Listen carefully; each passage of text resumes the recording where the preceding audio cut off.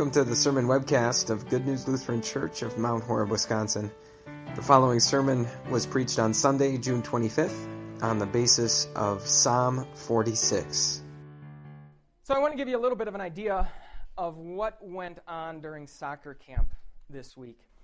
As the kids showed up each morning, there would usually be about 15 to 20 minutes of light warm-up activities right there with their team. And then once everybody had arrived, everybody would come together over at the shelter for a big group devotion and demonstration. We'd get fired up for the day of soccer and God's Word that was ahead. Then out they'd go to their individual teams. They'd spend some time working on specific soccer drills. At some point they would come in. There'd be a snack and a Bible lesson. Back out for some more soccer, maybe a scrimmage, and then we would end the day with some sort of game or activity. Then we were done.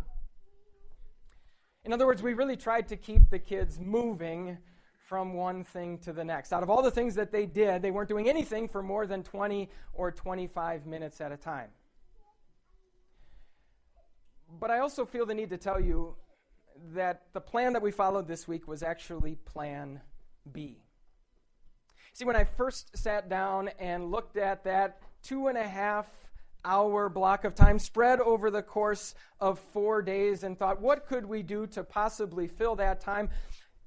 Across the whole block, I wrote in big, bold letters 2 simple words: sit still.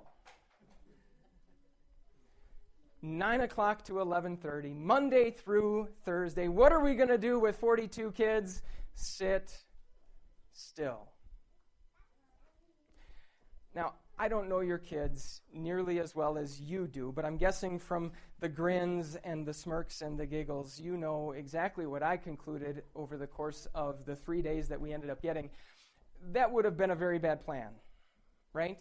In fact, trying to get kids to sit still for any length of time sometimes proves to be very difficult, correct? But here's my question for all of you, really, this morning.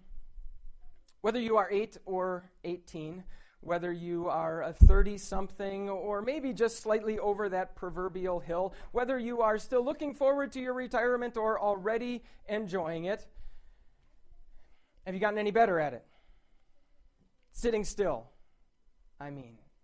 Have you gotten better at sitting still? You can maybe guess that I'm not talking about physically sitting in one place for an extended period of time. Rather, I'm talking about a stillness of mind and a stillness of heart.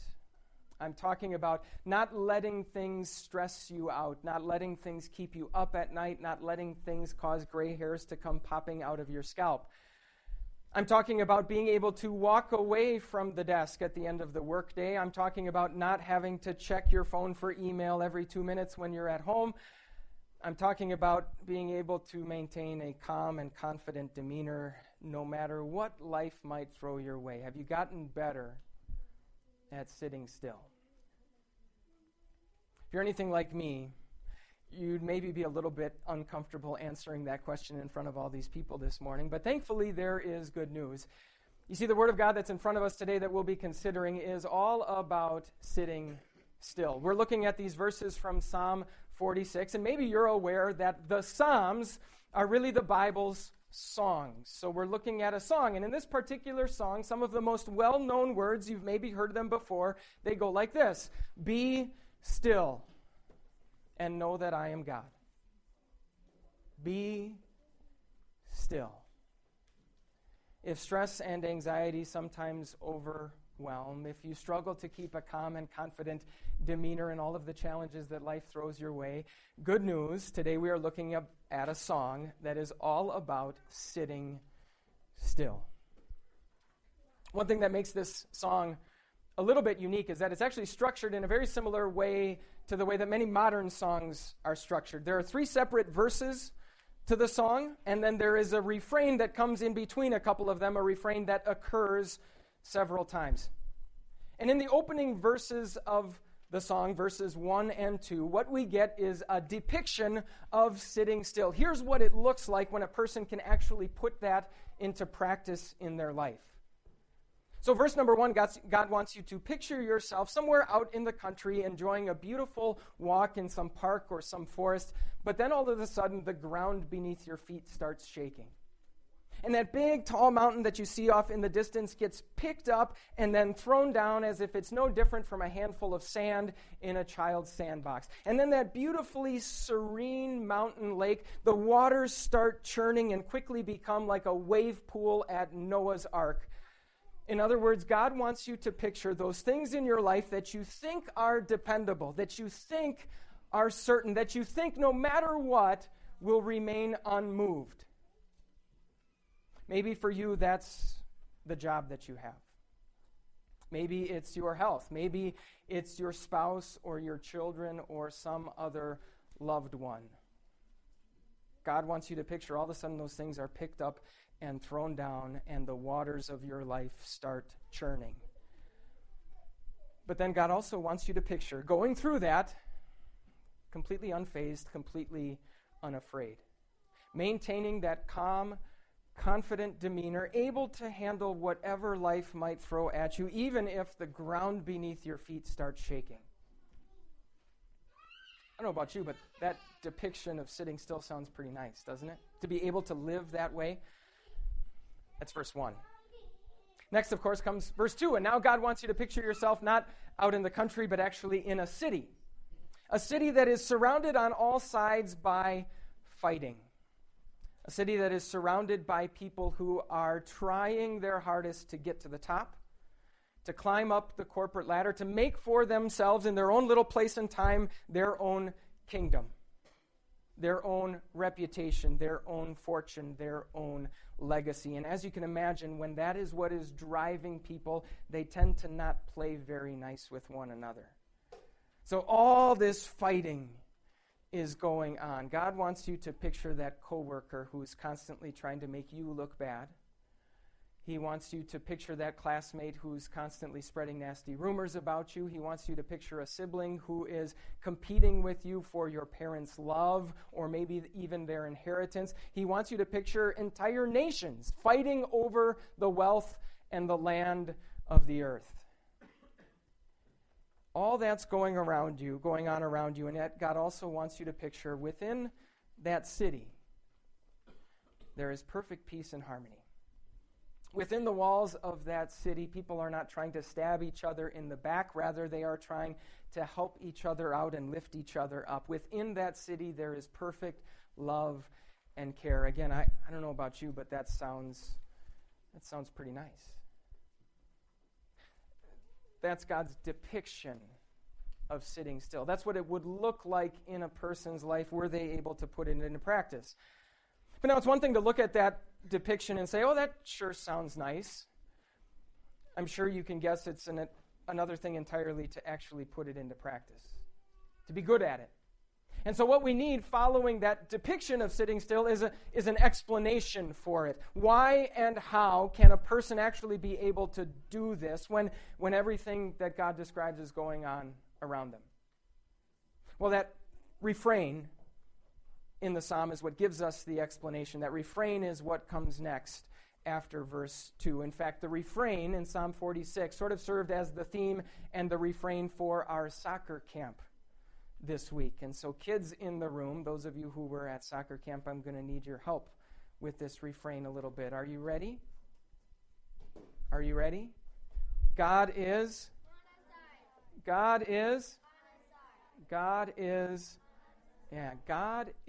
on our side. How can we sit still? How can we remain calm and confident when the earth beneath our feet is crumbling? The refrain tells us God is on our side. Actually, the refrain puts it this way. The Lord Almighty is with us.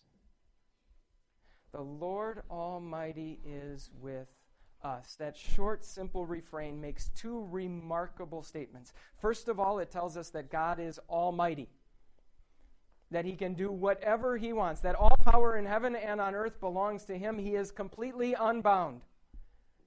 But secondly, it also tells us that he is with us. He is for us. He is on our side. He is using that power for our good. Now, I don't know about you, but I find the first one pretty easy to remember, that God is almighty. Rarely when the ground is crumbling beneath my feet do I think to myself, boy, I'm sure God is up there trying his best to make this go differently for me, but too bad he's just blowing it. Too bad he can't do better. Too bad he couldn't figure out a way to heal my grandma from the cancer that took her life. Too bad he couldn't protect my child from the bullying that she faced at school. Too bad he couldn't see the financial downturn coming that caused me to lose my job. I don't think we struggle with that when it's easy to remember that God is almighty, that he does whatever he wants. But then that leaves the second statement up for debate. Is God really on my side? If God can do whatever he wants, then why doesn't he use that power in the way that I think he should? We go looking for evidence that God is on our side in the specific circumstances of our life, and when we don't find it, but I don't know about you, but that's one of the toughest times for me to just sit still. Instead, I want to spring into action, and I want to ask myself, what can I possibly do? What can I do to earn God's favor? What can I do to persuade God to give me his blessing? What can I do to bring God back over to my side once again? There's a couple problems with that line of thinking. First of all, if we are going to judge whether or not God is on our side based on the specific circumstances of our life, we have far too little information to be able to do that correctly. Just one teeny tiny example of how that's the case. As I mentioned before, day 4 of our soccer camp actually got rained out this week. And as I was delivering that bad news to one of the campers who had showed up on Thursday for camp, a thought occurred to me that I shared with him. I said, this rain sure did ruin our plans for soccer camp. But do you know who it was an answer to many prayers for? The farmers who have been praying for rain and praying that their crops will grow. See, so often we evaluate whether or not God is on our side just based on looking at the circumstances that are immediately around us. God, on the other hand, is looking at the whole picture, and he is using his power with much bigger, more important things on his mind than what so often occupy our attention. That's the first problem. The second one's actually more dangerous than that. See, if we go looking for evidence that God is on our side based on the circumstances of our life, and then when we don't find it, we spring into action and try and earn God's favor.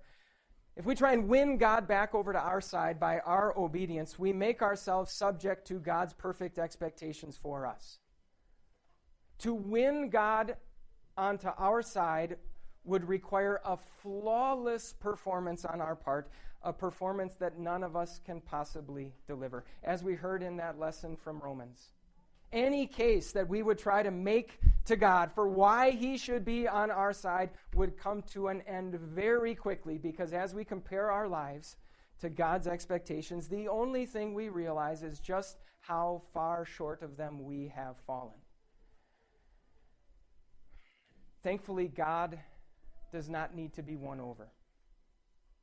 We don't need to earn God being back on our side. And the evidence of that is not found first and foremost in the circumstances of our life. Rather, crystal clear evidence is found nowhere better than in the fact that God was willing to send his son Jesus for us. Any doubt as to whether God is on our side was put to bed when God sent Jesus to carry our sins for us all the way to his death on the cross. What we could not possibly earn for ourselves, what we needed most from our God, forgiveness for our sins and rescue from eternal salvation, God simply provided to us, as Paul said, freely by his grace. In other words, while we were doing nothing, while we were sitting still. What's the explanation for why we can sit still? It's because God is on our side. And the proof is in Jesus, that the Lord Almighty is with us. So you've got the depiction of sitting still. You've got the explanation for how and why it can happen in your life. It's no surprise that the psalm then ends with nothing more than an invitation. Come and see. Try it for yourself. Be still and know that the Lord is God. But what's really interesting about this psalm is that it doesn't end with that invitation. You see, because the refrain is the explanation, the refrain comes back around at the end and is repeated one more time as the closing words of the psalm. The Lord Almighty is with us.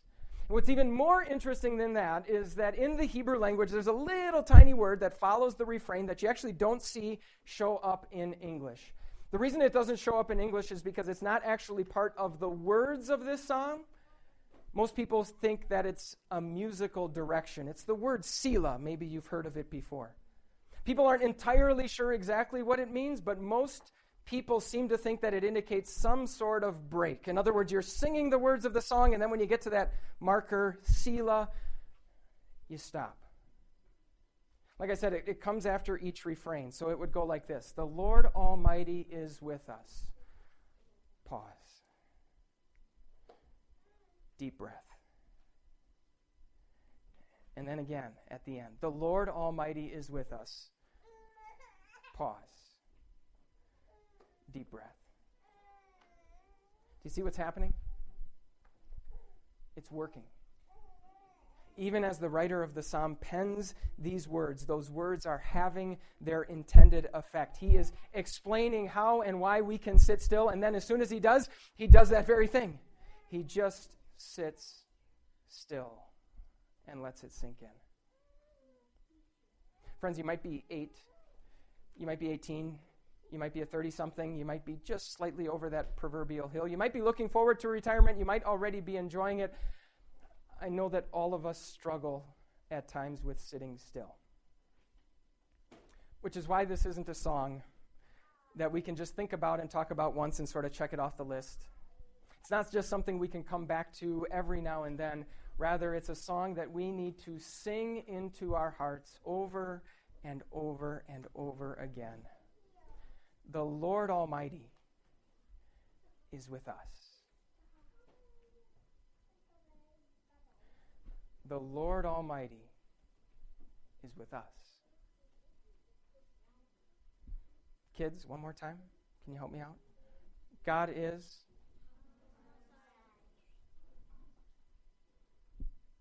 Amen. Thank you for listening. For more information about Good News Lutheran Church, visit www.goodnewslc.org.